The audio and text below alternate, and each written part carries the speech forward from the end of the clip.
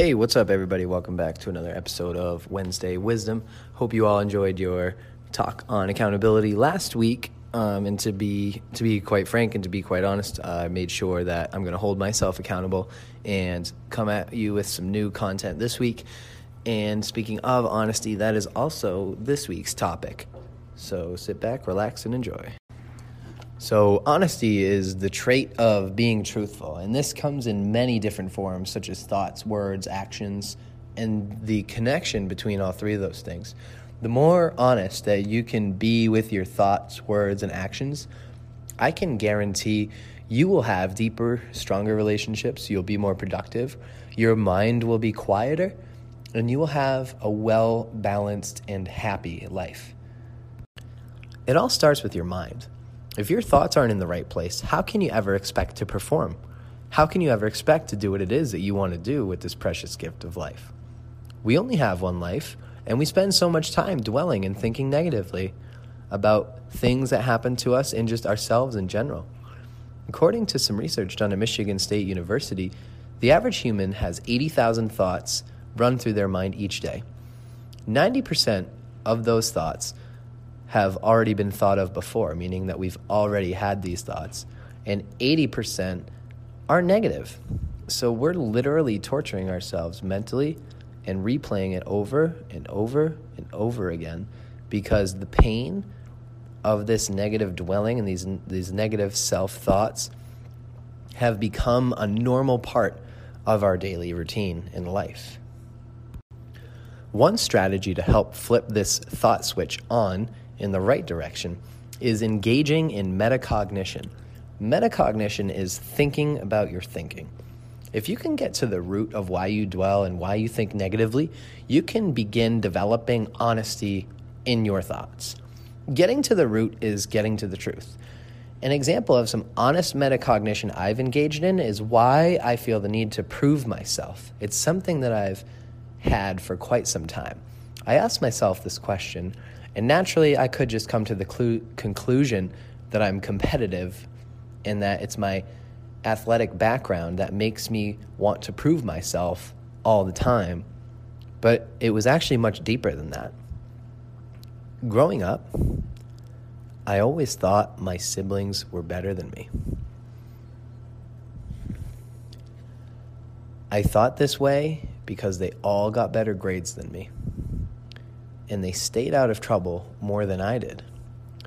Once I got to the root of why I felt like I needed to prove myself all the time, I thought about whether or not my siblings actually were better than me.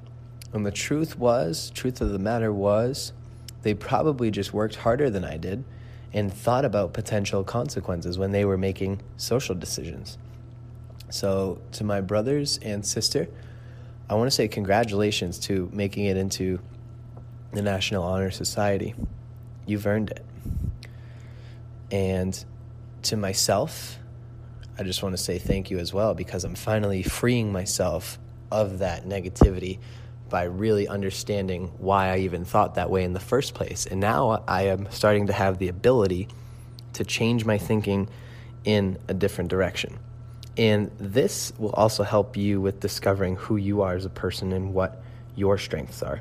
Because I quickly realized upon reflecting that I was a very empathetic person and I love to build relationships. So start thinking about why you're thinking negatively about yourself and think even harder after that. Once you get to the root and you get to the honest truth with your thinking, think even harder about how amazing you are. Because everybody has something amazing to offer this world. Once you get your mind right, start writing or speaking those positive words. This will help you hold yourself accountable and follow through on what you say or what you write down. The more that you do this, the more likely it is you'll follow through, because spoken words and written words are generated from thoughts. And because we tend to think about the same ideas frequently, these spoken and written words will be replayed in our minds more often. Think about how much you can shift your thinking with this simple action. Write down your dreams, write down your goals, speak them into existence. There's nothing more exhilarating than speaking or writing something into existence. So be honest, be truthful in your written and spoken words. However, Without action, words are just words. If it's important, you'll make time. If it's not important, you won't. And this is how honesty connects with thoughts, words, and actions. If all of these three things align, you'll do whatever it is you thought about or wrote about because you want to be true to your words. We all have that friend or maybe a couple of friends who back up what they say and those that don't. Now think about which of those friends you respect more and which ones you really rely on. And that should be an easy answer. Now also think about what friend do you want to be or what type of person do you want to be? Do you want to be somebody that can be relied on? Or do you want to be somebody that people know will flake? Again, I think once you really start getting down to the root, being honest with yourself, you'll understand who it is you want to be. Now, if you can do your best to be as honest as you can in your thoughts, words, and actions, your life will instantly be more enjoyable. People will respect you more. Friends and loved ones will have a deeper, profound love for you because you're talking the talk, but more importantly, you're walking the walk. So when you say you're going to do something, you do it. And if you say you're going to do it and you don't, you'll at least be able to own up to it and be honest about why you weren't able to do that, and then try to follow through next time. You'll be more productive because of this, because at its essence, you're really being impeccable with your word. So anytime you write something down or you say something and then you do it, you're being honest with yourself by acting on those words. And this will help you quiet the noise in your head because there will be less toxicity and more positivity. And you'll begin to see the light at the end of the tunnel, because oftentimes when we get hit with adversity, we have a hard time bouncing back.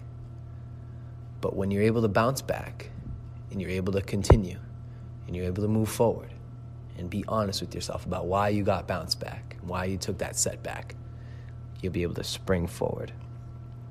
As a result, you'll be a happier person, but just know you need to want it. Not just for yourself, but for those who have been honest with you too.